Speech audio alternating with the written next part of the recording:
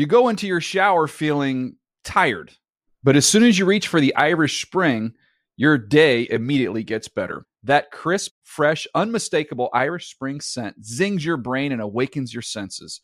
So when you finally emerge from the shower 37 minutes later, because you pay the water bill so you can stay in there as long as you want, you're ready to take on the day and smell great doing it. Irish Spring Body Wash and Bar Soap. Fresh, green, Irish. Shop now at a store near you. This is Amy Brown from 4 Things with Amy Brown. Today, healthier is happening at CVS Health in more ways than you've ever seen.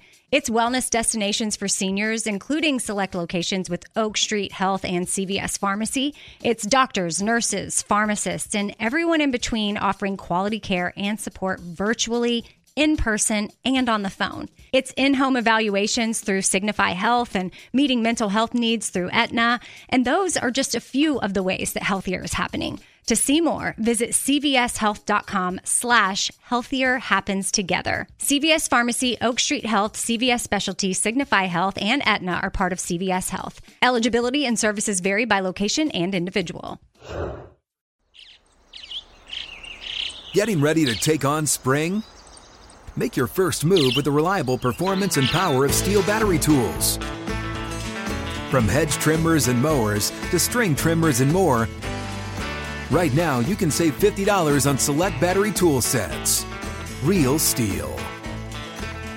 Offer valid on select AK system sets through June 16, 2024. See participating retailer for details. The Around the NFL podcast are in charge of hiring a new Jets head coach. Welcome to an entire Sala already. Welcome to another edition of the Around the NFL podcast. My name is Dan Hansis, and I come to you from a virtual room filled with some heroes. Mark Sessler, Greg Rosenthal. What is up, boys? We just see each other too much. I have nothing left to say to you two. There's not a day that goes by that we don't see each other. And it is good, actually, to have this, regular time. But even on the days off, it's like we'll be on a little Zoom meeting. So I get to see your outfits every day. It's exciting. Yeah, I mean, we're like going steady together, really, since March. But for many months longer than that. But, I mean, it's been heavy since March. This is the divisional round playoff preview episode, and I am excited, as we all are. This is always so much fun this week of football. It's the best teams in the league. The NFC East is not involved. And, boys, you know that I am the power rankings guy on NFL.com. It's how my bread gets buttered. The Dan Hansis shout out. In the digital space, if you will. So I decided... since I'm involved with making lists and writing blurbs and being called an asshole by extremists and other troglodytes of the internet, I'm going to offer up a power ranking list of the remaining quarterbacks in the playoffs. Shout out. And I want you guys to tell me if you agree or disagree. Here we go. Number 1, Patrick Mahomes. Number 2, Aaron Rodgers. Little controversy. What is this based on? Like this year or just right now? Like right now. Stand. Okay. Right Heading now. into the weekend. Here and now. Number 3, Josh Allen. Number 4, Lamar. And that was tough because number 5 is Tom Brady. And I love how Tom Brady looks right now. But I think Lamar is just a little more special at this stage. Number 6, close call, but Baker. Mark, how about that? Number 7, Drew Brees. And number 8, Jared Goff or John Wolford. Anybody have an issue with that order? No, unfortunately. I'm the power rankings guy. I kind of want to argue. This will be an article, I think, next week on QB Index. They usually at least do this in the playoffs at some point. It's usually this week. I would probably put Brady higher right now. So I guess Lamar? Yeah, it's tough though. Like if you're just basing it on the last month, he's higher than Mahomes. I mean, so is Josh Allen.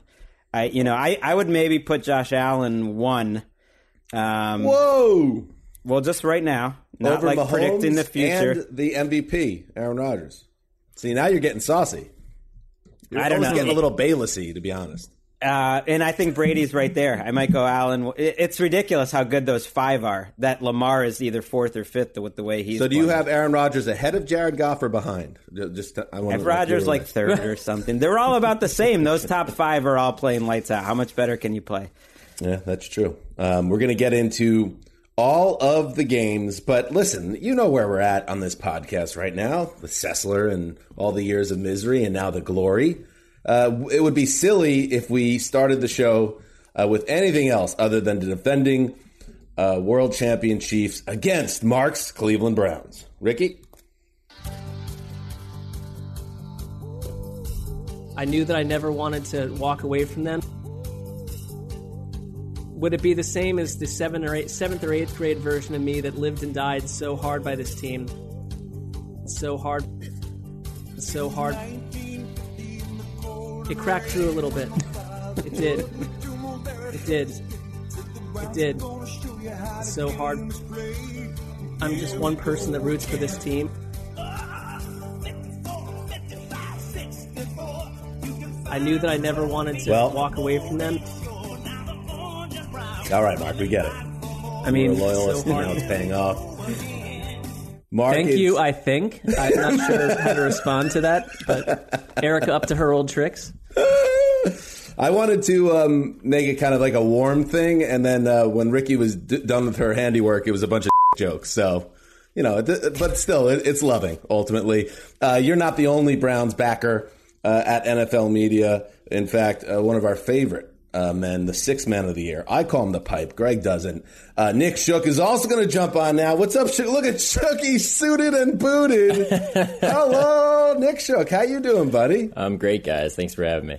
Wow. How are you feeling right now? Like, I don't have a theme song with a Jerry Maguire type Tom Cruise drops for you, but how are you feeling at this time with the Cleveland Browns? I don't know if the Browns are going to show me the money, but after picking the Chiefs and getting my now weekly hate from Browns fans who just tell me they're disappointed in me more than anything, somebody last week wished that I would step on a Lego when I picked the Steelers over the Browns. So I respect that, but that's a bad job. That's a bad job picking against your team in a game that they won. Well, yeah, is it a case of, because I went on Cleveland radio and one of the first things they asked was, why is Nick Shook, who, you know, you're a favorite son in that area, why is Nick Shook continually punking the Browns in these predictions? And the answer that we came up with was a masterful touch of reverse psychology. Is it that or something else, Nick? Yeah, that was a Nathan Zagura special, I'm sure. It's the fact that I pick with my brain and not my heart. And my brain has told me last week that the Browns had every excuse in the world to lose that game, every reason in the world to lose that game, and that it's going to be a tough battle for them to win this one. But I did dive into some numbers and gave me some encouragement. So I'm feeling better, I think, about this game than I did last week.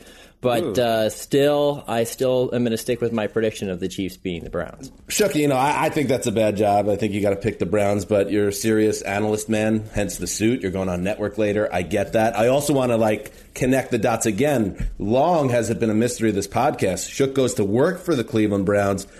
You know, quits that gig out of nowhere, comes back to us, and we're all happy about that. You always wondered if there's some type of bad blood between Shook and the Browns. Well, now let's see what's going on with these playoff picks.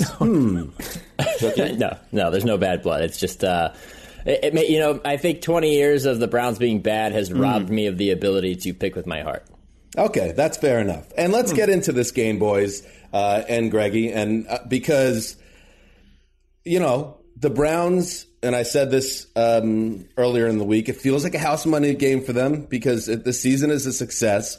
But at the same time, I don't want to dismiss them as having a chance here. And it does go back to the version of the Chiefs, Greg, that we've seen in the back half of the season. And I know that the kind of popular line here is to dismiss all those close wins as a team that was kind of going through the motions, waiting for this moment.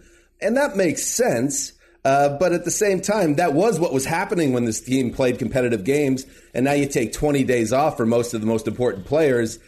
You know, maybe the Browns are in a decent spot here with where this Chiefs team is. Right. I guess that's all possible, that they were playing, just hard enough to barely win. That doesn't really make sense to me. But it's been since week 8 that they won by double digits, and they've had problems on both sides of the ball. But in this game, what really matters to me is their defense. Remember everyone started the year being like, hey, the Chiefs got a defense now. It's like Patrick Mahomes doesn't even need to put up that many points. I love when you do that voice, by the way, Greg. Yeah, they were they were 31st in expected points allowed since week 9. They're a bad defense. They give up plays on the ground. That's a problem. They can't get off the field on third down. That's a problem against the Browns. They've got 2 really good players in Chris Jones and Honey Badger, and otherwise they've kind of struggled. And Stefanski's just outcoached Mike Tomlin with the plan that he put up. He knows how to find mismatches. These are 2 top 5 or 6 offenses against the 2 worst defenses left still in the playoffs. So I see it being like the Raiders Chiefs. I see it being back and forth, some long possessions, very few defensive stops. And that's going to make it a lot of fun. I'm really surprised that the Chiefs are 10-point favorites. I don't like that at all. I like the Browns a lot better there. I think you look at how we analyzed the game last week, and it was simple. But one of the aspects was you've got to try to befuddle Big Ben and do something on defense. And they got a lot of gifts, and that changed the game, immediately and instantly. And by the end of the first quarter, everything you would have thought would have happened with Cleveland and Pittsburgh went out the gate. When I think about gifts against the Chiefs, it's punts. Can you stop drives? There's no reason to think this can't be a high-scoring game. We're in January, and the Cleveland Browns, their strength is an offensive line that even when a guy goes out of the lineup, it just seems to be that Bill Callahan has put together a pretty seamless system here where they thrive. They absolutely dominated the Steelers. Baker Mayfield, everyone thought he's going to be detonated by their pass rush. He wasn't. I think they can score points in this game. I think you're going to need Jarvis Landry to play like a king because Baker Mayfield's going to have to make some throws along with the run game. And I don't hate the idea of Myles Garrett and even Adrian Claiborne going up against the likes of like Mike Remmers and Eric Fisher at tackle. I think that's an issue. If Mitchell Schwartz is not able to go, that's an area of concern for the Chiefs to some degree. Yeah, I think it might sound a little bit cliche based on, how do you win a football game on the road in the playoffs? Well, you do it by keeping the ball out of the opponent's hand, but that might be the Browns' best option here, which is, of course, you would do that with the run game. We know that the Chiefs have struggled against the run. The difference, though, is that the Browns, no matter who they're playing, if they face stacked boxes, they're actually finding success. Now, they didn't against the Jets when they were in that tough spot a few weeks ago, but on average, over the season, nobody's faced a stacked box more often or more defenders on average in the box than the Browns because every defense knows they're going to run the football. So if you can effectively run the ball, that's great. But what you really need to do more than anything is to establish a balance, whether it's those quick passes that Baker Mayfield had against the Steelers or whether it's handing it off to Kareem Hunt and Nick Chubb and really just keeping the ball out of the Chiefs' hands because this Browns defense, I saw somebody tweet last week, I thought it was pretty accurate, held together by duct tape. I know they're getting some guys back. Denzel Ward being back is a huge one, but it's still not a good defense, and you don't want to get into this track meet or a shootout with this team because you're bound to lose that game. There are layers of to the onion when you talk about the win over the Steelers for Cleveland, and one of them that I don't think is getting enough play and discussion is the way Baker played in the game because that was all set up to be one of the most memorable comeback wins in history, like Frank Reich against the Oilers type comeback with the Pittsburgh offense going up and down the field in the second half. And it seemed like things are going to unravel. All you needed was the opposing quarterback to make a big mistake or two. And I thought Baker, again, in a big spot, and I mentioned this in the preview last week because he did it again when the spotlight was on against the Ravens. He made a bunch of big throws. He wasn't the star of the game. He wasn't the reason they won. But again, he showed that he likes the moment. He's not someone that's going to cower from it. He's a little hot and cold as a quarterback for my liking. But when he enters this stage, I like Baker Mayfield in this game for all the reasons I've stated. I think he's going to come in and make plays. He's not going to be the reason they lose. I really don't think that's going to be the case. He's like a lot of starters where if you protect him, he's throwing it great, and he's got a little extra than most starters because he's just more talented as a thrower. Like when I compared him to Kirk Cousins, I think there's some similarities. But he's just more talented throwing the ball into tighter windows when he needs to. And the difference the last couple weeks is he's made a couple second reaction plays. I mean, he's not going to be Mahomes or Allen, but he's made a couple runs and a couple plays where he got pressured and then made a play. And that's it. Just keep a couple, if he can keep a couple extra drives alive by doing that, and there's every reason, again, to believe he can against the Chiefs, because if you talk to the Chiefs fans, they're sick of their defensive line. They're sick of Frank Clark not being a factor. They're a little sick of their offensive line too. Like that's where their weaknesses were this year. It was up front on both sides, and especially for the Cleveland offense. Like that feels like a mismatch. I mean, Baker last week, he had 2.34 seconds in terms of time to throw, quickest all season. They found a way to counter Pittsburgh's rush, and so the same can apply to Kansas City. Steelers had a Golston, by the way, our old favorite. Didn't touch Baker Mayfield one single time. Right, and think about this, and I get that like this gets kind of just washed out of the system because we're kind of tired of the storyline. They practiced for like 3 hours. And the week before that, they practiced for like 3 hours. Well, that's been exposed this year. Practice doesn't matter anymore. Maybe it's good. I mean, seriously, to be like, fresh at this time I'm not really of joking. It's like maybe once you're in the season, the idea of like grinding it out and going through drills and stuff, it's being shown. You would have never seen this until a global pandemic came along. But you know that has been this isn't the first team that we've seen this season that missed practice all week and then showed up and played a great game. I would say, though, it says something about the Cleveland Browns that someone like Blake Hance, who met Baker Mayfield the morning of the game, had been signed off the Jets practice squad, came in and played the way he did. There's a lot of examples of that where, with no preparation, they did well. I'm with you, Dan. They don't need to be doing tackling drills on a Wednesday, but I think that the idea that practice simply doesn't matter is probably more of a media thing than actual. And Patrick Mahomes, because you can't speak too much about Patrick Mahomes, and he's been out of the NFL world for weeks now, literally. By the time he plays, takes his next meaningful snap, it will be 20 days. And that's one thing I do not think is going to happen. This talk, will the Chiefs be rusty? I actually went back. When's the last time Mahomes missed, extended weeks and then came back? It was when he hurt his knee last season. He missed 2 weeks with that injury, came back 65 or 70%, as everyone remembers, and threw for 446 yards and 3 touchdowns in a last-second loss to the Titans. So, he's going to be okay. It's the issues that we're bringing up with the Chiefs' defense that I have more concerns about. Clyde Edwards-Helaire, that's another focus point on offense. He's been practicing in a limited fashion, their rookie running back, after sustaining the hip and ankle injuries in Week 14. We'll see where he is by the time this weekend comes along, because he's an important part of what they do. Not vital compared to, obviously, the passing game, but he did make them better.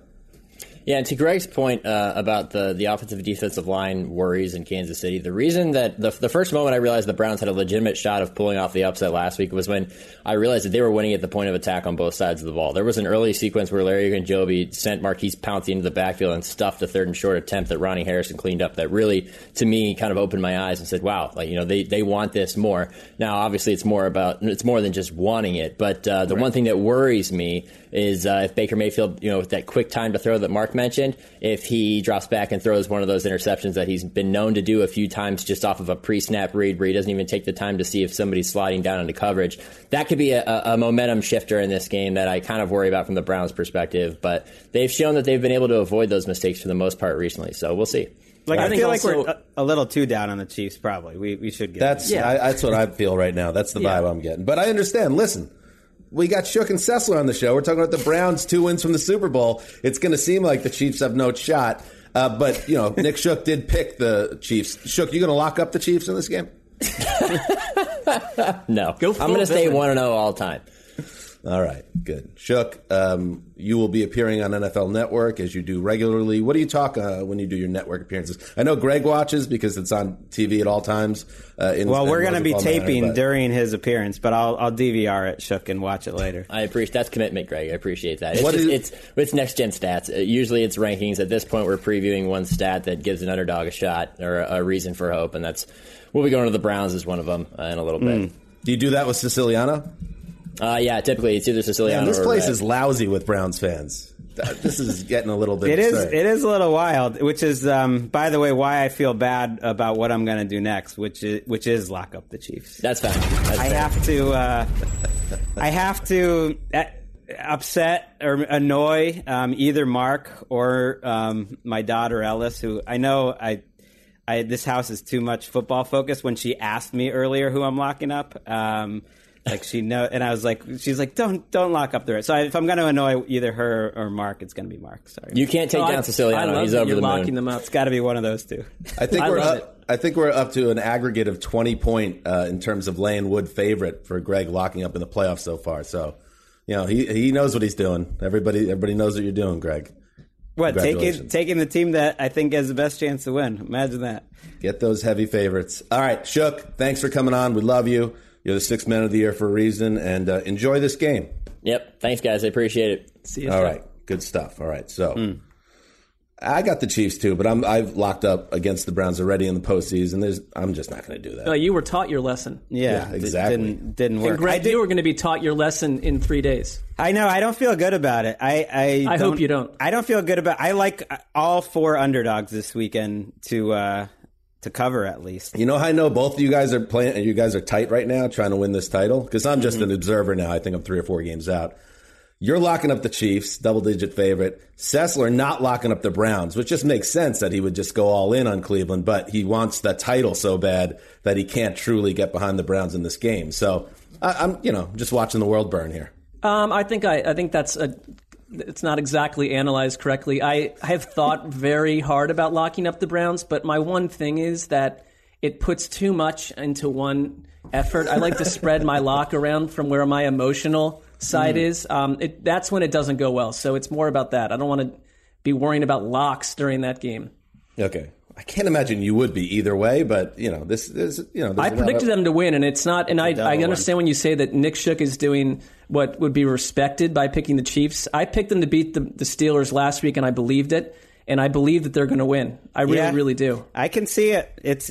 You can see it. I mean, everyone is about 3 weeks behind where the Browns actually are. Now, maybe I'm completely beyond where they are, and I'm wrong. We'll see. But I think people are not tracking them correctly. I think there's a chance there. That's why I like. Where were we in Week 17 on that, Mark? I mean, I know you're excited and you have every right to be, but that team played poorly in Week 17 and barely beat the backups of the Steelers.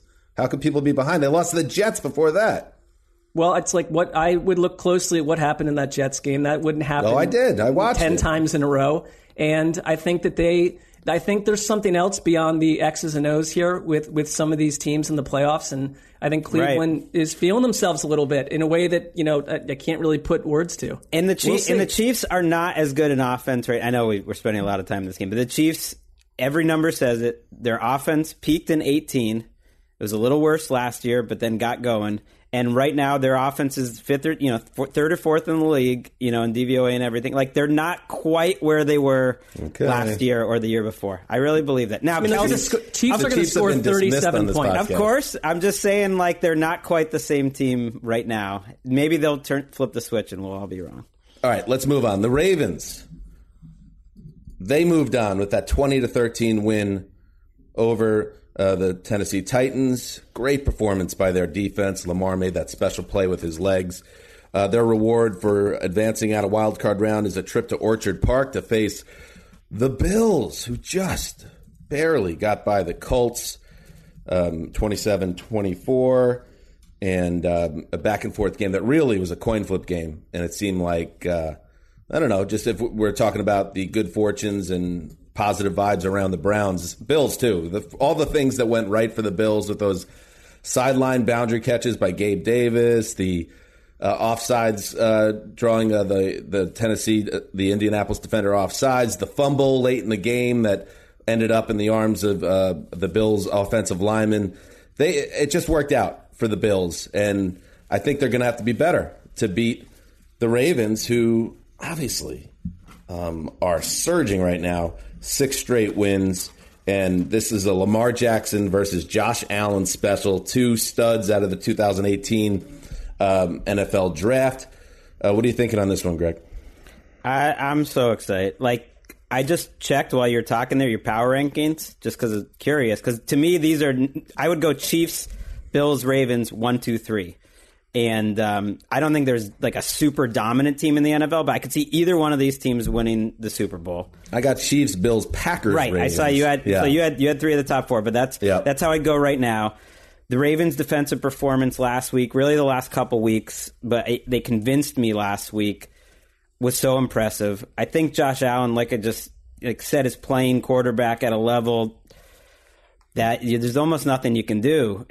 Everyone is always looking for the person to compare Allen to, and the obvious one, if you just take away the physicality, I guess, in the running, which is a big deal, but is Mahomes, because if you don't keep him in the pocket, and this is true of both of these quarterbacks, you're dead. But with Allen, the difference is like the throws he's making outside the pocket are just crazy. I mean, they're just crazy. The arm strength and almost the creativity of what he tries to go for, it's just crazy. And the flick of his wrist on that deep pass, as an example of what you're saying last weekend, it's just like there are very few guys, and Mahomes maybe is the only other one that can make that throw so effortlessly. Right, and you can kind of put up the perfect defense for him, and he's still going to get you.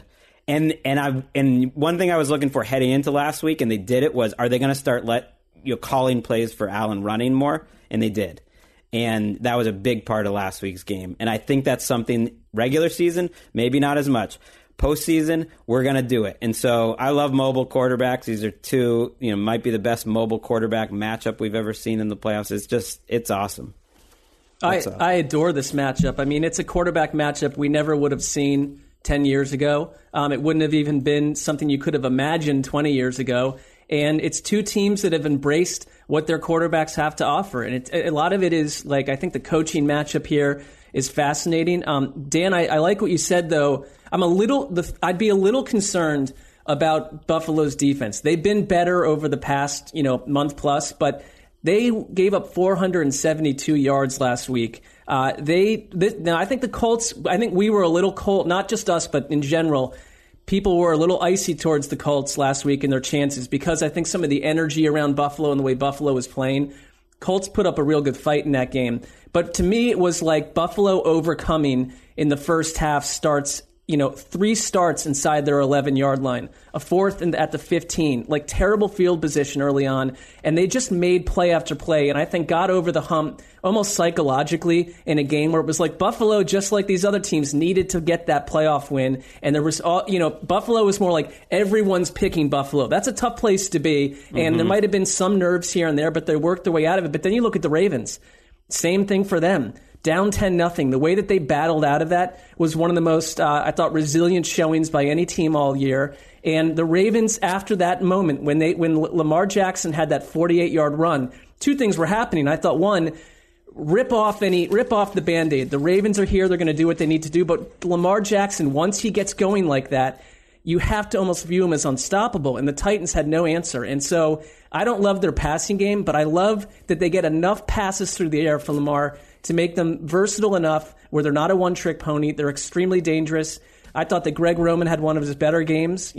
Second quarter through the end, one of the better coaching games he's had all year. He's been totally ignored as a head coaching candidate this time around.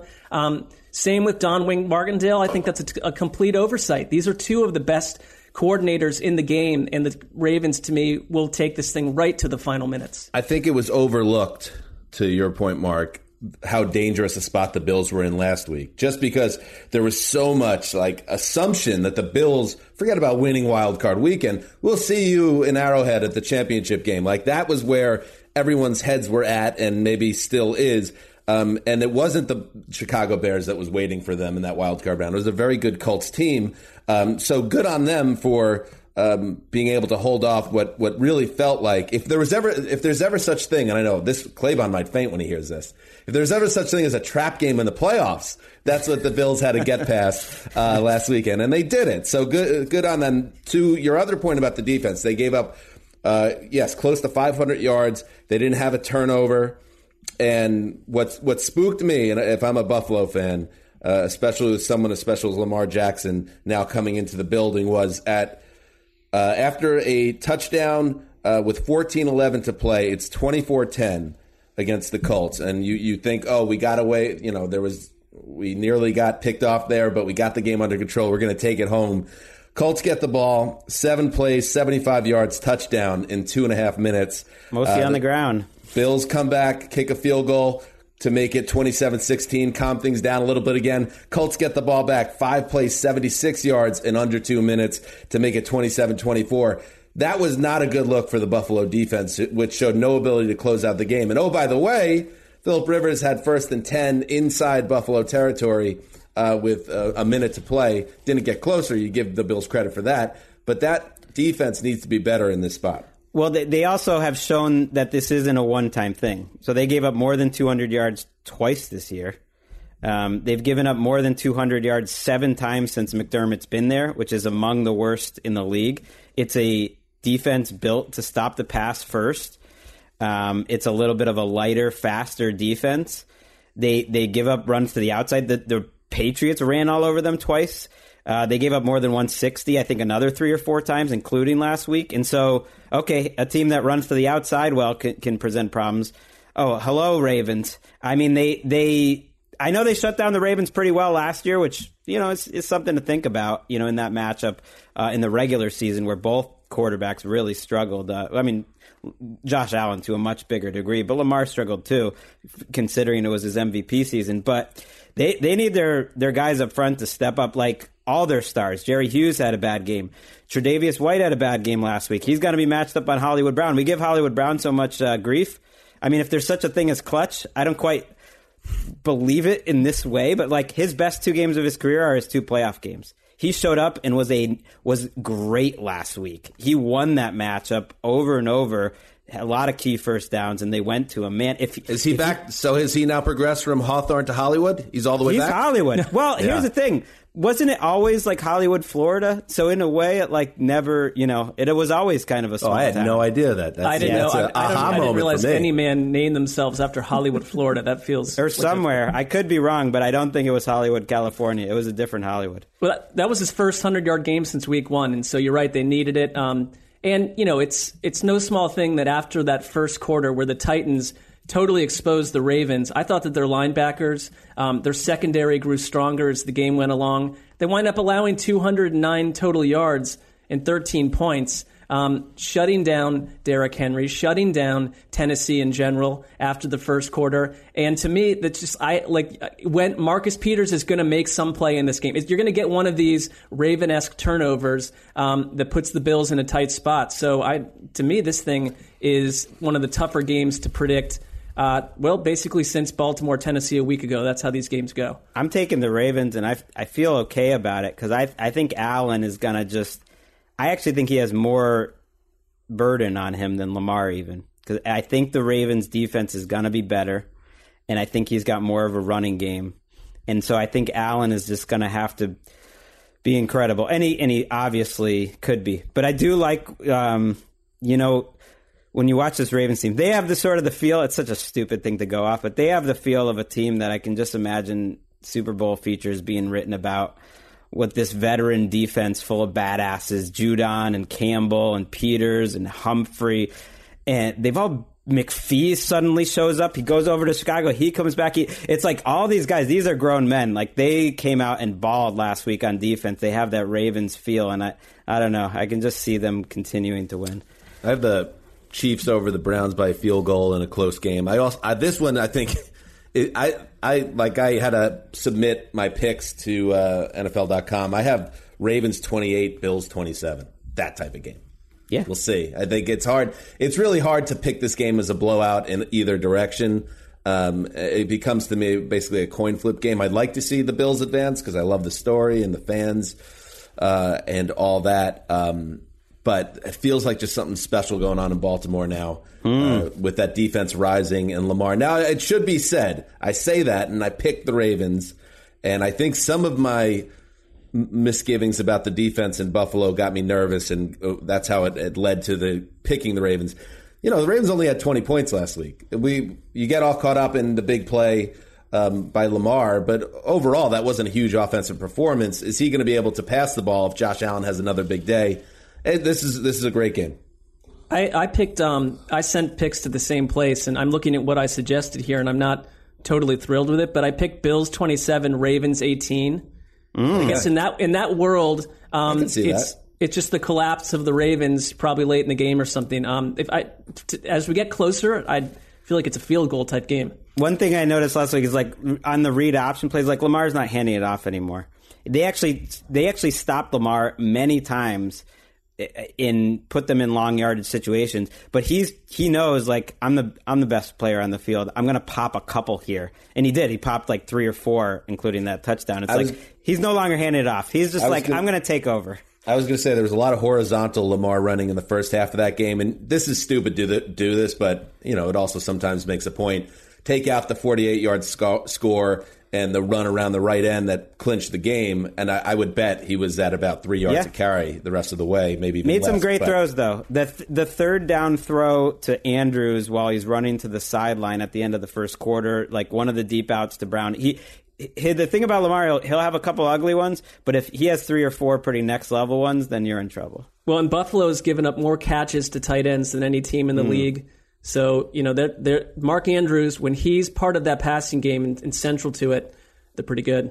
Lamar also threw the ugliest interception of the playoffs, and it will not be topped. One bad throw. And I don't need these backward passes to Marquise Hollywood Florida Brown. You want to talk Those about were dangerous. Hollywood Florida Brown stepping up, grabbing that ball behind his helmet in a one-score game. That thing was skipping through the back of the end zone for either a safety or a recovery for a touchdown. Right. We talk about how Josh Allen got lucky on that fumble. We're talking about a totally different narrative and arc to Lamar Jackson's career if his wide receiver doesn't bail him out on that throw. He's a walking example of quarterbacks getting too much credit for wins and too much blame for losses. I thought he actually played fine last year in the division round. Obviously, you can't turn the ball over like they did, but it's like he had basically right now he had an average Lamar Jackson game, which is really good, and everyone else around and right now I think is playing at a higher level. Problem is that's not how coverage of football works. I know, but he's like a good example. Like, is there really that much difference between Lamar like right now and the way he played in that game a year ago? I don't think so. All right, let's pause halftime and spin through the news, what's going on the coaching carousel and in other places. Some changes on coaching staffs by eliminated teams from the postseason. We'll start with Ryan Schottenheimer, who is out in Seattle. They part ways, citing, quote, philosophical differences. This offense in his 3 seasons, was pretty hot and cold, but it was as hot as any offense in the league in the first half of this year, the hashtag Let Russ Cook era, but it collapsed in the second half, and then what happened in the playoffs dooms Schottenheimer. And I just want to say, I love Troy Aikman, but it felt so simplified. It left me almost angry when he said during the telecast last weekend that the decision was made when the Seattle defense was so bad in the first half that Pete Carroll said, we have to stop this. We're changing the offense to fix the defense. It felt so simplistic. I would really love to know how this actually happened and led to the collapse, because it had to be more than just a scheme change. It just seemed like so many things went wrong. They were still, passing pretty heavily on early downs, and it's not like they totally went away from it. They just were worse. I think there's a pretty strong argument that the early season success was based on a number of unsustainable, amazing deep shot plays that you can't really scheme. And he played a bunch of division opponents who know how to stop him, and it's just there aren't that many open receivers. But Russell Wilson was playing really poorly. That game that they lost to the Giants 12-17, I mean, there were whispers and there were a couple comments from people in Seattle that said that others kind of mimicked that and were able to use that. I mean, they went out and scored 40 points the next week, but that was against the Jets. But they were not the same offense other than that down the stretch. And I mean, if you are a Rams fan, though, you've got to be loving this, because there's nothing sweeter than beating a divisional opponent like the Rams did in the playoffs. And what comes out of it is total chaos for Seattle and the Seahawks. Mm-hmm. Everyone asking if Pete Carroll's fallen off a tree branch at this point, and the scheme's changing and we're firing coordinators. I mean, it's pretty ugly. Few things jumble my brain more than when someone says the score of a sports game and it's the lower score first, as you just did. You said 12-17, and my brain is still recovering. You want to know why I did that? Because I wanted to be accurate, which at least I was accurate in terms of the score, but I went to Pro Football Reference and I went to Seattle's page, and so they list Seattle's score first to suggest that they were the losers. But then I read it to you, and so I'm the loser because I said it that way. Winner. Don't beat yourself up. I'm the loser because I blocked up the Chiefs, and I've been feeling Mark's. Mark and I were on good footing until now. Tough sit. No, I couldn't be less annoyed at you. I think it's great that you did. So, I like that. Mark, how about this in terms of correcting yourself? How do you pronounce the last name of the departed Steelers offensive coordinator? Randy? I say Randy Fichtner. All right. The Steelers, in other news, will not bring back offensive coordinator Randy Fichtner. By the way, if I ever become the host of the show, it will never happen. I'm going to set you up for so many little trick questions that guarantee you had no idea how to say that, but you will allow me to tumble over that on a show that someone right now in Scotland is listening to, thinking that guy is an idiot. I will find a way to get back at you. I promised you. I really do That's think my we should. speech. I've always said this. I think in the offseason we should do a show. Put Sessler in the host chair. I'll be in the Sessler chair. I don't know what we'll do. Maybe Greg will produce. Ricky will be in the Greg chair. And we'll just mix it up. And then that would be a great spot for revenge, Mark. Book it. Start to plot it. Fichtner is not coming back. This isn't a firing because his contract was up. But Pittsburgh's another offense that everything was humming. They were 11-0, and Big Ben was having a really nice season. And then the wheels came off. They lost 4 of their final 5 regular season games, and then lost, obviously, to the Cleveland Browns. And so he's out. And the Steelers under Mike Tomlin, Tomlin's not going anywhere. They've had 3 head coaches since 1969, but changes were coming, Greg, and they're starting on the offensive side.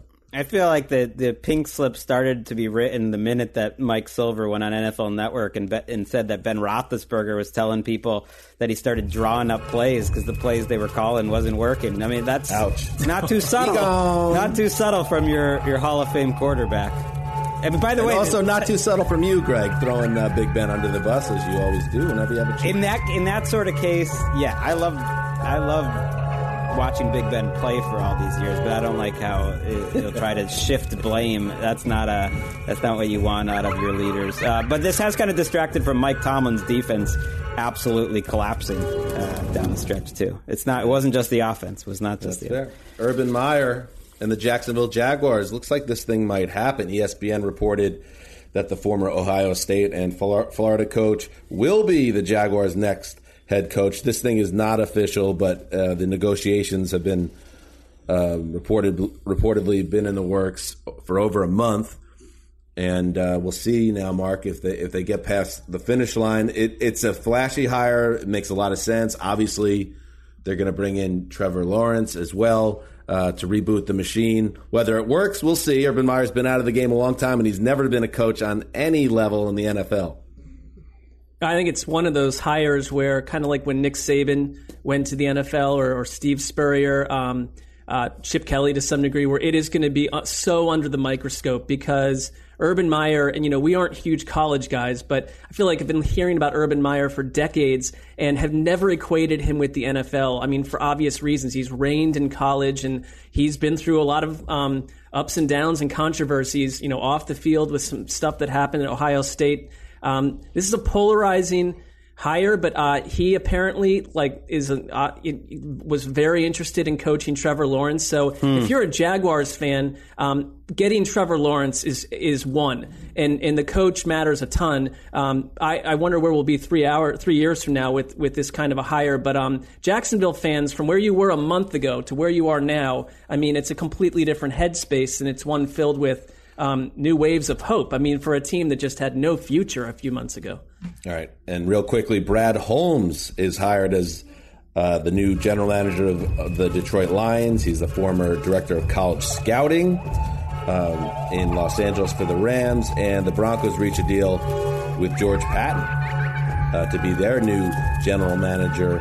He spent the last 13 years with the Vikings. He signs a 6-year deal to replace John Elway as GM. John goes, I guess, further upstairs and is the football czar, if you will. So there you go. That's what's happening in the league. Back to the clubhouse. Greg, do you have anything about Patton you want to add? Oh, yeah, I'm a huge Pattonite. I mean, this changes everything. Patton He's time. been doing interviews for years. He finally got a job. I mean, that is a tough job. GM with Elway, not just still in the building and not in some ceremonial role. He is going to be all over General Patton. It's funny. I've been reading some of these insidery reports. I don't know, man. It sounded like Elway was more like, I'm trying to get out of here and just chill. And the Broncos were like, can you stay around another year? And he was like, yeah, sure. But you're all good. You know, I'll help hire the GM. It sounds like he's just kind of over. I don't think he'll be there 2 years from now. He's a competitive man. We'll see. We'll see if he's able to stay out of the kitchen. All right, let's now move into the NFC and start with a great old showdown between old quarterbacks. The NFC South. The Tampa Bay Buccaneers coming off that win over the Washington football team last Saturday night, 31-23. They now head to the Superdome to face the number 2 seed Saints, who didn't get a bye, but they got something close to it with the Bears. It turned into essentially like a full squad scrimmage. And they won 21-9, and we're just happy that game's over and we don't have to talk about it ever again. And now what we get is two of the most prolific passers ever to play football. 2 men. Brady, 43 years old. Breeze, I believe, is 41. It could be the last time, and likely is the last time, they'll ever be on the same field together with Breeze heading toward retirement. But, Mark, we'll start this way. You never know with Tom Brady either. Now, Brady has been incredible this season, and he was good again last week. But the assumption here, obviously, is that Brady's going to continue to thrive and be in this situation for years to come. You just never know. There's so many outside factors. So there absolutely needs to be urgency for a 43-year-old quarterback, because you may not never get to the divisional round again. Great matchup between 2 old kings. Well, I think it's the reason that we watch the NFL, for the chance to see at this late stage in their careers, you know, they're not that different than our age. They're older than you guys. Most guys that are 42 and 43 are lumps of clay at this point, and these guys are still doing what they're doing. It's impressive. Tom Brady, I think, you know, since maybe mid-December has been one of the best quarterbacks in the league, if not the best. I mean, and the deep ball is back. And so when I look at what happened in Week 9 when they were shredded 38-3, even Week 1 I throw out, but the Week 9 shredding of Tampa Bay, it concerns me because I think the Saints on both sides, like their offensive line and defensive line, you'd have to say are big advantages that they can force their will on teams and win in different ways. But the Bucs have changed. They've evolved. And it's guys like Antonio Brown really flowering in this offense. And we've seen it with Rob Gronkowski. And I don't love their ground game, but this is a matchup where it's like a Pro Bowl of wide receivers if you look at both sides. And so I don't think Tampa Bay is going to put up 3 points in this one. I think this is going to be a completely different looking game. But the Saints, to me, match up well and have the advantage. Yeah, it's one of those where it's like, is it about matchups or is it about who's playing better right now? Because the matchups say Saints, just because Peyton's 4-0 against Arians. You know, the way that game played out. A lot of these matchups go back before Arians was even there. Like Marshawn Lattimore's kind of dominated Mike Evans his entire career. Trey Hendrickson, you know, dominated Donovan Smith in those matchups and really kind of destroyed things. Cam Jordan probably gave Tristan Wirfs, who's been great at tackle all year, his worst game. So, like, those matchups seem to favor New Orleans. So does the coaching matchup. But then you just, like, look at it and it's like, Tom Brady is way better than Drew Brees. Like, way better right now. Like, it's almost underrated how well Brady's playing. Because, yeah, I tweeted something out about it, and it's like, well, look at who they've played. Yeah. It's like, okay, show me the other team. Okay, the Lions are terrible. Did anyone else put up 6 straight touchdowns against them? No. So relative to what everyone else did, no. The throws Brady's making. They played the number 3 DVOA defense last week. They put up 31 points and they went 1 for 5 in the red zone. They could have put up 40. Mm-hmm. The throws he's making are outrageous. He's playing so well. Brown is more incorporated. He had just joined the team. Godwin's playing better. So if anything, I think Brady's. It's almost overlooked. Oh, they played the Falcons twice. Okay, the Falcons shut down. I love that voice. The Falcons shut down Patrick Mahomes the week after Brady killed him. But the Chiefs aren't even trying right now. So right, I can do that exactly. Guy too. Exactly. That's what they say. That's what they say. Okay, they shut down Herbert too. I don't know. I trust the offense. That's how I always pick these games, and I'm not picking against Brady right now. Yeah, I love the way Brady's playing right now, and to some statistical backing from our great NFL research team that really paint the picture of how much the Bucs have changed since that 38-3 lowest moment against the Saints. The Bucs have averaged 34.1 points per game, nearly 440 total yards per game since their Week 9 loss to New Orleans, including the playoffs. When they lost to the Saints, they had the 3 points, of course, and 194 total yards. Brady was angry. They had no chance to get anything going. And now, though, Tampa Bay has the most total yards and second most points per game in the NFL since Week 10. But it's also, Mark, an unstoppable force versus an immovable object game because the Saints have allowed 16.2 points per game since Week 10, including the playoffs. So they're playing great football. You could say nothing's changed for them since that most recent matchup on the defensive side of the ball. So why shouldn't we think now that Tom Brady and this offense will come down to earth a little bit when they face a familiar foe? I mean, I come down to earth from where they've been, sure. I think they'll be more competitive than that last one. It's tough to beat a team 3 times, although I don't know what the science behind that is. I think it's tough to do anything. It kind of says it's relatively easy for what it's worth. Well, then let's blow that narrative up. That's an absurd. I hear that from everyone, and it's the numbers say they have the overwhelming. The third time you play them, they have the overwhelming advantage usually because they're a better team usually. Right. Well, that's got to be. But you would assume that you're meeting in the playoffs if you're doing it a third time. So sure. Both would be good. I think it's big that Devin White is back for the Bucs. He's been really disruptive. I love his speed.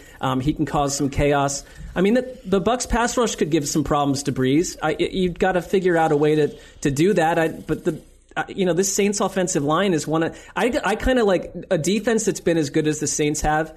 Over the back half of the season, the way their offensive line is playing, I kind of just cling to those things. I don't think it's going to be, I could see like 28-26 kind of type game.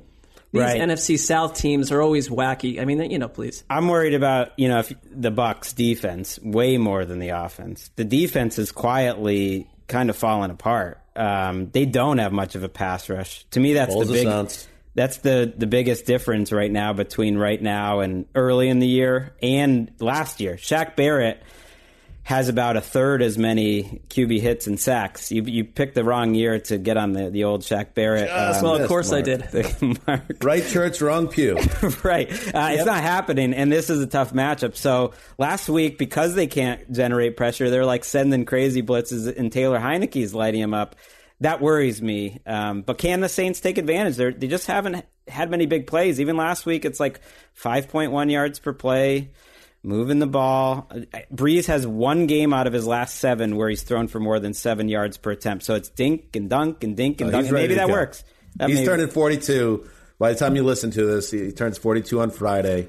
And when he got interviewed after the win on Sunday, it sounds like he's already a broadcaster. Like he actually sounded like a dude doing like a hit for NBC during halftime of a Sunday night football game in Week 9. He's like already there. I don't want to play I know we talked about on this pod where Bruce Arians is still plugged in. I think Drew Brees is 1 foot already in retirement. Oh, stop. Isn't he more fired up than ever? He does not want his career to end, by the way. Of course he doesn't. None of us want the great things to come to an losing end, to Tom Brady eventually. Hey, I've been in the shadow of you my whole career. I'm obsessed with like numbers, but everyone thinks of Brady as the ultimate winner, and my career is going to end at home with a loss to you in Tampa. Oh my! Tampa uniform. That would be rough, but it would be the opposite if he wins. Makes sense, right? Maybe Sean Payton. I think Sean Payton could win this game, on his own. You're right, and the defense and everything. It's all about kind of recalibrating when you talk about the Saints. What Drew Brees and the offense is where they factor in terms of the whole the Saints stew here. It's just a part of it. It's not the main driving force. I like the Saints. I'm sticking with them as my NFC Super Bowl pick. in a field goal game to get past the Bucs, but I don't feel good about this one, to be honest with you. I really think it's a game that can go the other way very easily, but I am picking the Saints by a field goal, 27-24. We just reminded me I took the Saints in that Super Bowl challenge to make the Super Bowl, but I'm picking the Bucs this week. So that's the problem with these things. No hard feelings. You're covered either way. I have Saints 24, Bucs 21 in overtime. But I'll tell you one. I need Will Lutz to be a little bit more. It seems like what's happening in the Kicker Club at 2:12 in the morning before these games. But Will Lutz has not been the consistent force of old. Who did they just sign? They just signed Will Klutz. Yeah, they signed a kicker this week just to have in reserve, just because Lutz has been a little. Lutz he's been revoked. His open bar privileges have been revoked. He's not allowed in the champagne room. So right now he's just like the nerd at the end of the bar, hoping that a girl will talk to him. Oh yeah, it's Blair Walsh. They have Blair Walsh. Not Blair Walsh. Now, you don't tell me I have a kicker problem, and the way to solve it is let's get Blair Walsh on the field in a playoff game. Well, it's not happening this week, but he is on their practice squad right now. Blair Walsh. What sort of female inhabitants are allowed into the Kicker Club? I thought it was just kickers hanging out together. How would you decipher who's allowed in? Well, there is a big bubbling undercurrent of groupies, kicker groupies. A big undercurrent, yes, okay. And that is what we're talking about. Just think like Led Zeppelin on tour 1975. All right, you can tell me more about it maybe offline. Blair Walsh, of course, missed a 9-yard field goal to cost the Vikings a playoff win against the Seahawks about 5 years ago. So, I don't know, man. That's what you brought in the building to say? I mean, in negative 80-degree weather, but fair enough. The ball probably weighed 250 pounds. It was a 2-yard kick. I mean, all he had to do was touch it, and it was going over the crossbar. Lutz would have to go 0 for 3 in a win or something, I think, to see Blair Walsh next week. But all right. Tough. Which takes us to the final game we're going to discuss. It is the other NFC tilt to decide who goes to the championship game. Mark, how about this if you want to look at it like this as a Browns fan? Because it's been a long time for me, but divisional round weekend, when your team's in it, you're 2 wins away from the Super Bowl. How about that? Just get 2 more dubs. It's a lot to ask, but get it's clubbed very up twice. Surreal territory. That's why I'm trying to be optimistic. Why go into this negative? I'm with you. All right, here we go. I'm with you. You picked the Chiefs and locked them up. Why I think it's just my guilt coming through. I'm really reconsidering because I think my heart actually believes the Rams have less of a chance to win. But I had to take one of those. No, two. Greg, stick with the Chiefs. Stick with them. Trust me. Let's hit it. Packers 13-3, Rams 11-6. Again, I am now essentially a commentator in the lock competition. So I'll just tell you right off the bat, I'm picking Packers and I'm locking them up here at home, coming off the bye against Jared Goff, most likely, who's been practicing in full. John Wolford obviously is in a tough spot, coming off that stinger. Let's start here, Mark. Do I really feel good, and all due respect to the Rams on defense, but do I really feel like Jared Goff is going to make enough plays in this game, playing in potentially snowy conditions in Lambeau Field, needing to throw the ball in a matchup against opposite Aaron Rodgers? I do not feel good about that at all. You're going to need something very special. You're going to need some Browns type circumstances, a snap going over a quarterback's head, interceptions on tip balls for this to be a game to me. What do you think? I'm with you. We've gotten word that John Wolford is actually out, so that at least settles the drama around the quarterback situation. Poor guy. And everything we've seen from Jared Goff and everything that we're hearing from, in subtext and decisions made by Sean McVay says that your lack of confidence in that quarterback is felt by various people inside the organization, I think, right now. This is a quarterback with notoriously small hands. He is a fumbler. He throws interceptions at terrible times. I don't know about doll hand. I don't know what size the doll is, but I'd be concerned. The one thing is, and I think that's getting a little forgotten, in what I'm hearing day after day is this Rams defense, and legitimately is so pumped up that this matchup will be Titanic. It could be. It could also be 21-3 at halftime if the Rams offense can't produce. I think that their ground game, if you get the good version of Cam Akers, you got something going on there. If you get a mistake-free version of Jared Goff, they can hang in a game. If you have your Darius Williams of the world, Aaron Donald says he's healthy. If Jalen Ramsey can erase Devontae Adams to some degree, that's it. I mean, this is I never thought we'd say back in September that the bigger coaching storyline for the Rams is not Sean McVay, but Brandon Staley, who's become like the patron saint of think pieces and people being obsessed with assistant coaches as they are coordinated. It's Brandon Staley right now. And, I mean, the bigger task is probably Sean McVay figuring out how to get this offense to compete in a game where they might have to score a bunch of points. Right. I mean, the Packers defense quietly finished the season much stronger than they did early in the year, including that Titans game. And I think an average defense right now is shutting down this Rams group. And so that it's a tough margin for error. There was nothing we saw from Goff last week that I found any different than what we saw before. It's part of it is his thumb. A couple balls came out wobbly, so it's not on him, but it's what he's playing with. But more of it was his processing. Always a little bit of a beat late. You know, the two big plays they got were a little fluky, a little hard to repeat. It was that scramble by Goff that led to the long Akers, run on the short pass, and then that kind of moon ball that Kupp came down with.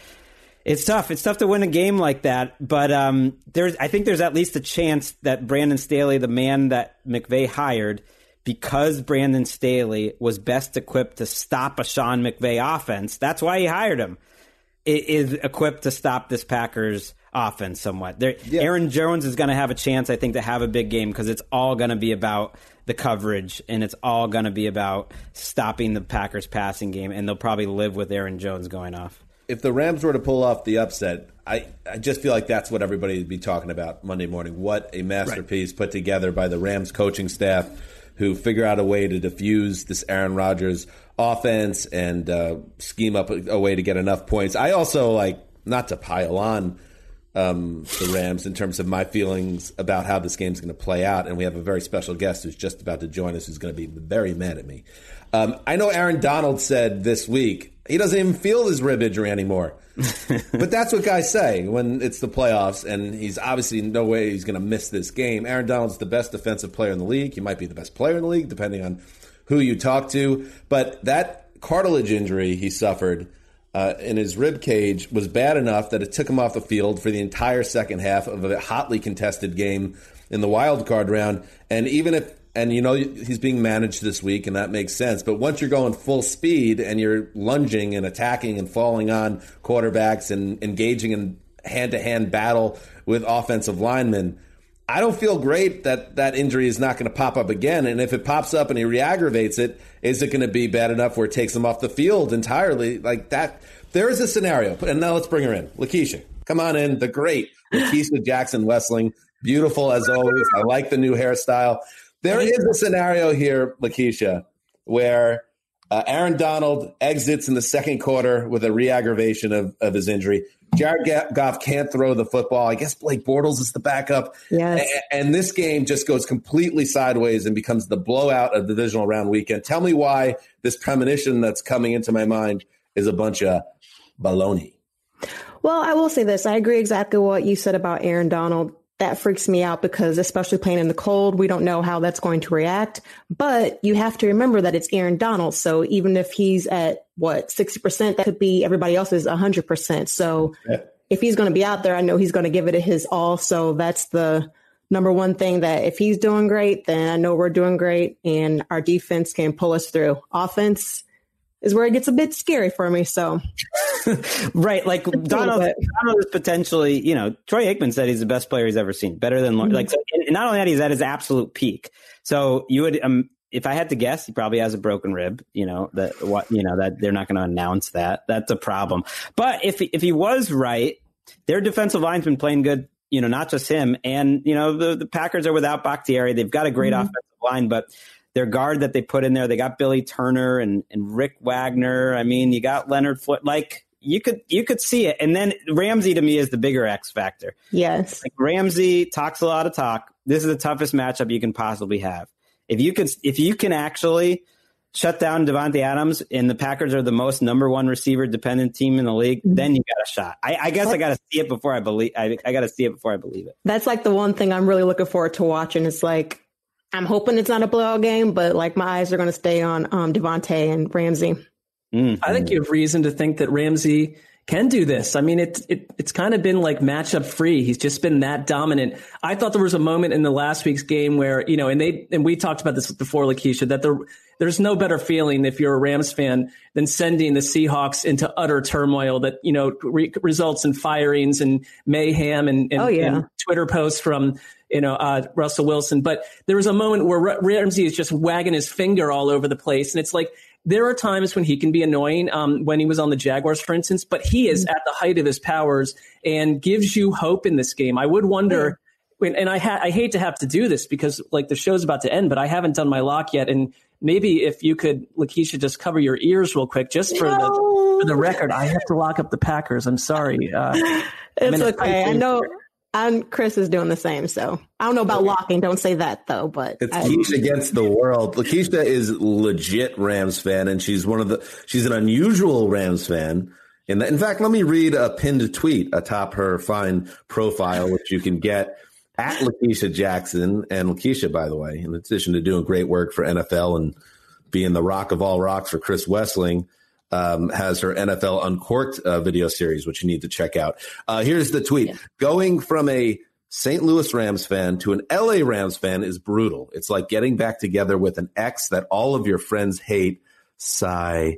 Lakeisha is a St. Louis native who moved to LA, and then the team followed her here, which is very unusual and unique. Now that enough time has passed, do you still have some of that residual guilt or issues with, friends that hate your ex? Not anymore, but I will say for the first year or so, it was really hard. People thought that I knew something when I moved out here, and it's just no, that's, I was not an insider. That did not happen on purpose. But even with the first, 1 or 2 years we were even getting good, I was very, very hesitant to post pictures and say too much because it was hard, and I felt bad. I wasn't, I was sad for my city, but after a while, I had to post something saying hey, I got to live my life, and these are my boys, so I'm riding hard for them. LA Rams. You don't need friends that don't support your happiness. You had to go through Jeff Fisher. You came out here. I suffered through all that, and now I'm in the glory years. You got yourself a husband, great job. These people, they need to support you. Yes, they're happy for me now, though. I was with you on the metaphor. Now I'm not tracking it. Is the husband the Rams or is it Wes? No, the husband in this case was the Wes. Metaphor. Yeah. Speaking of Wes, Lakeisha, how is our man right now? He's doing a little bit better this week. It's not huge, but we'll take any little, significant, little progresses. Just, slowly, just taking it day by day. It's hard to kind of get too excited because, as you guys have noticed, whenever, something good will happen, it's we'll take 2 steps forward. So it's just living it each day by day. And I'd have to ask along with that, Link, not sure how many days he's been on the earth, but is he mowing the lawn? Is he helping out around the house at this point? Doing his part? I was worried because he had just woke up when I got on. I'm like, oh, goodness, I hope they can't hear him screaming. But he's growing so fast. I know I said this last time, but every day, he just makes us so happy. And now that he's able to crawl and go wherever he wants to, the cutest thing that he does is we ended up getting a recliner to help Chris sleep. So if Chris is up in the recliner, his blanket sometimes will hang over on the floor, and Link will always crawl over and put his head on it and look up and talk to him. And wow. Kids just know, babies are smart. They know when you need that extra love and Dad, I'm still here. You can do this. Yep. It's obviously been such a challenge for you guys, but having Link in there, I can't imagine that's the light of life in the home. Getting so much personality. Yeah. I can't wait to get to know him better. Unfortunately, the pandemic is keeping us from really getting to know Link, but in time we will. Pick the game. We need your pick, Lakeisha. I'm going Rams. There you go. See, you got to talk to Shook. Shook's picking against the Browns for the second straight week. No. What's the final score of this game? Final score? Let's go 23-10. Oh, it's not even close. See, that's the exact score. That's a good prediction. That's the score that Peter King's leading with his Monday morning quarterback. Brandon Staley and Sean McVay cooked up the game plan of their lives. Yes. 23-10. All right. Good. I love it. My fingers crossed. You gotta give at least a chance of the old like Sean McVay, LaFleur matchup. You know, we used to call him the what was he? The boy, the flower or the boy with the beard, the bearded boy. He basically got hired because he was associated with Sean McVay, and so you're not Sean McVay. I'm Sean McVay. That's what he says. Hopefully, but although I did pick the Packers 20. Does he say that to him, or does he say that internally?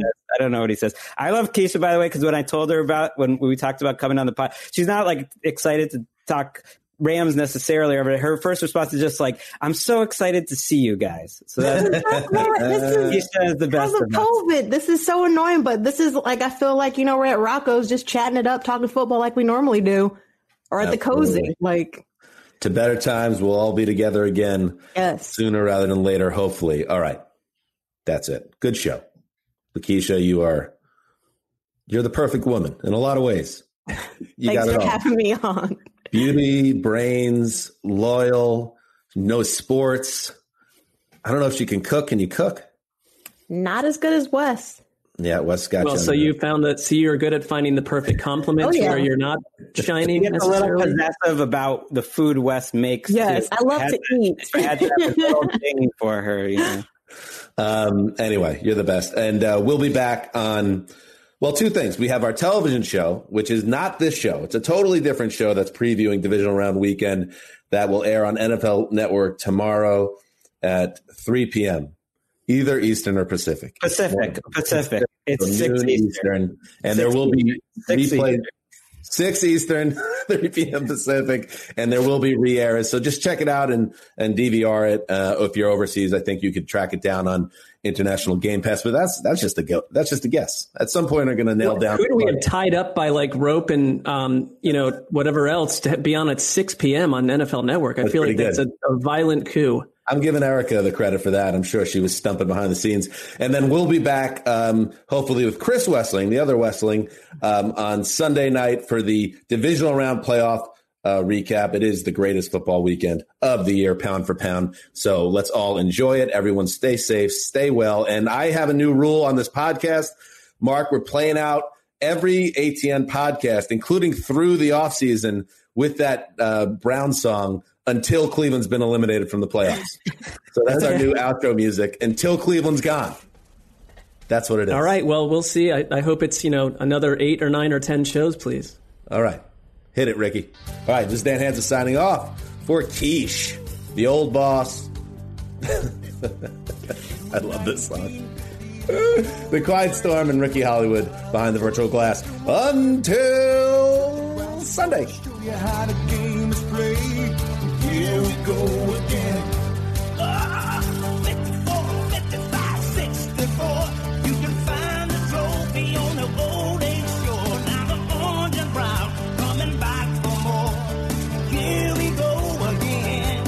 I said, here we go again. It's the Cleveland Browns and it's 1st and 10. So get on your feet and let the games begin. 'Cause here we go again.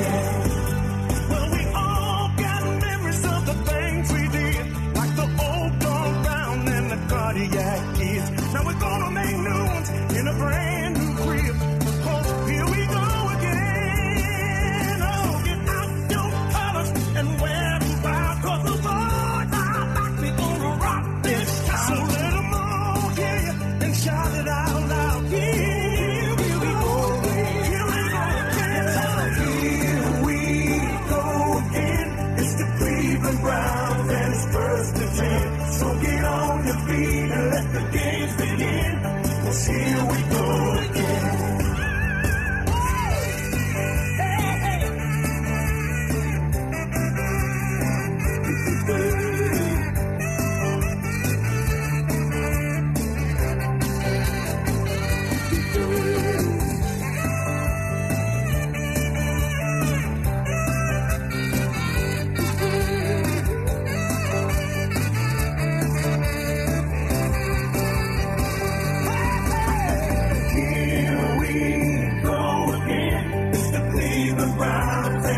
first and 10. So get on your feet and let the games begin. 'Cause here we go again.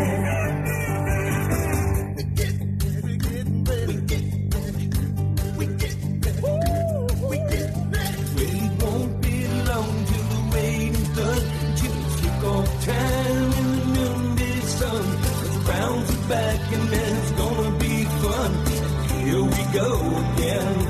Oh, here we go again. It's the Cleveland Browns and it's first and 10. So get on your feet and let the games begin. 'Cause here we go again. Alright, here we go again. It's the Cleveland Browns and it's first and 10.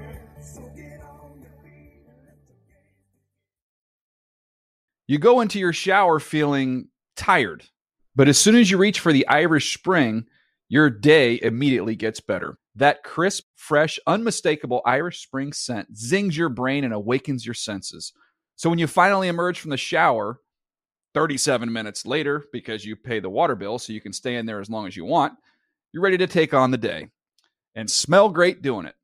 Irish Spring Body Wash and Bar Soap. Fresh, green, Irish. Shop now at a store near you. Open a limited-time 11-month certificate at Kemba Financial Credit Union. At 5.25% APY, it's more than triple the national average, plus it's a safe and secure way to grow your money. Visit your local branch or kemba.org/CD for details. Offer expires May 31st, 2024. APY equals annual percentage yield. Restrictions apply. $500 minimum and $250,000 maximum deposit. Advantage status required. Comparison based on bank rate average. Federally insured by NCUA.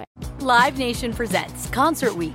Now through May 14th, get $25 tickets to over 5,000 shows. That's up to 75% off a summer full of your favorite artists like 21 Savage, Alanis Morissette, Cage the Elephant, Celeste Barber, Dierks Bentley, Fade, Hootie and the Blowfish, Janet Jackson, Kids Bop Kids, Meghan Trainor, Peso Pluma, Sarah McLachlan. Get tickets to more than 5,000 summer shows for just $25. Until now through May 14th. Visit livenation.com/Concert Week to learn more and plan your summer with Sean Paul, Sum 41, 30 Seconds to Mars, and Two Door Cinema Club.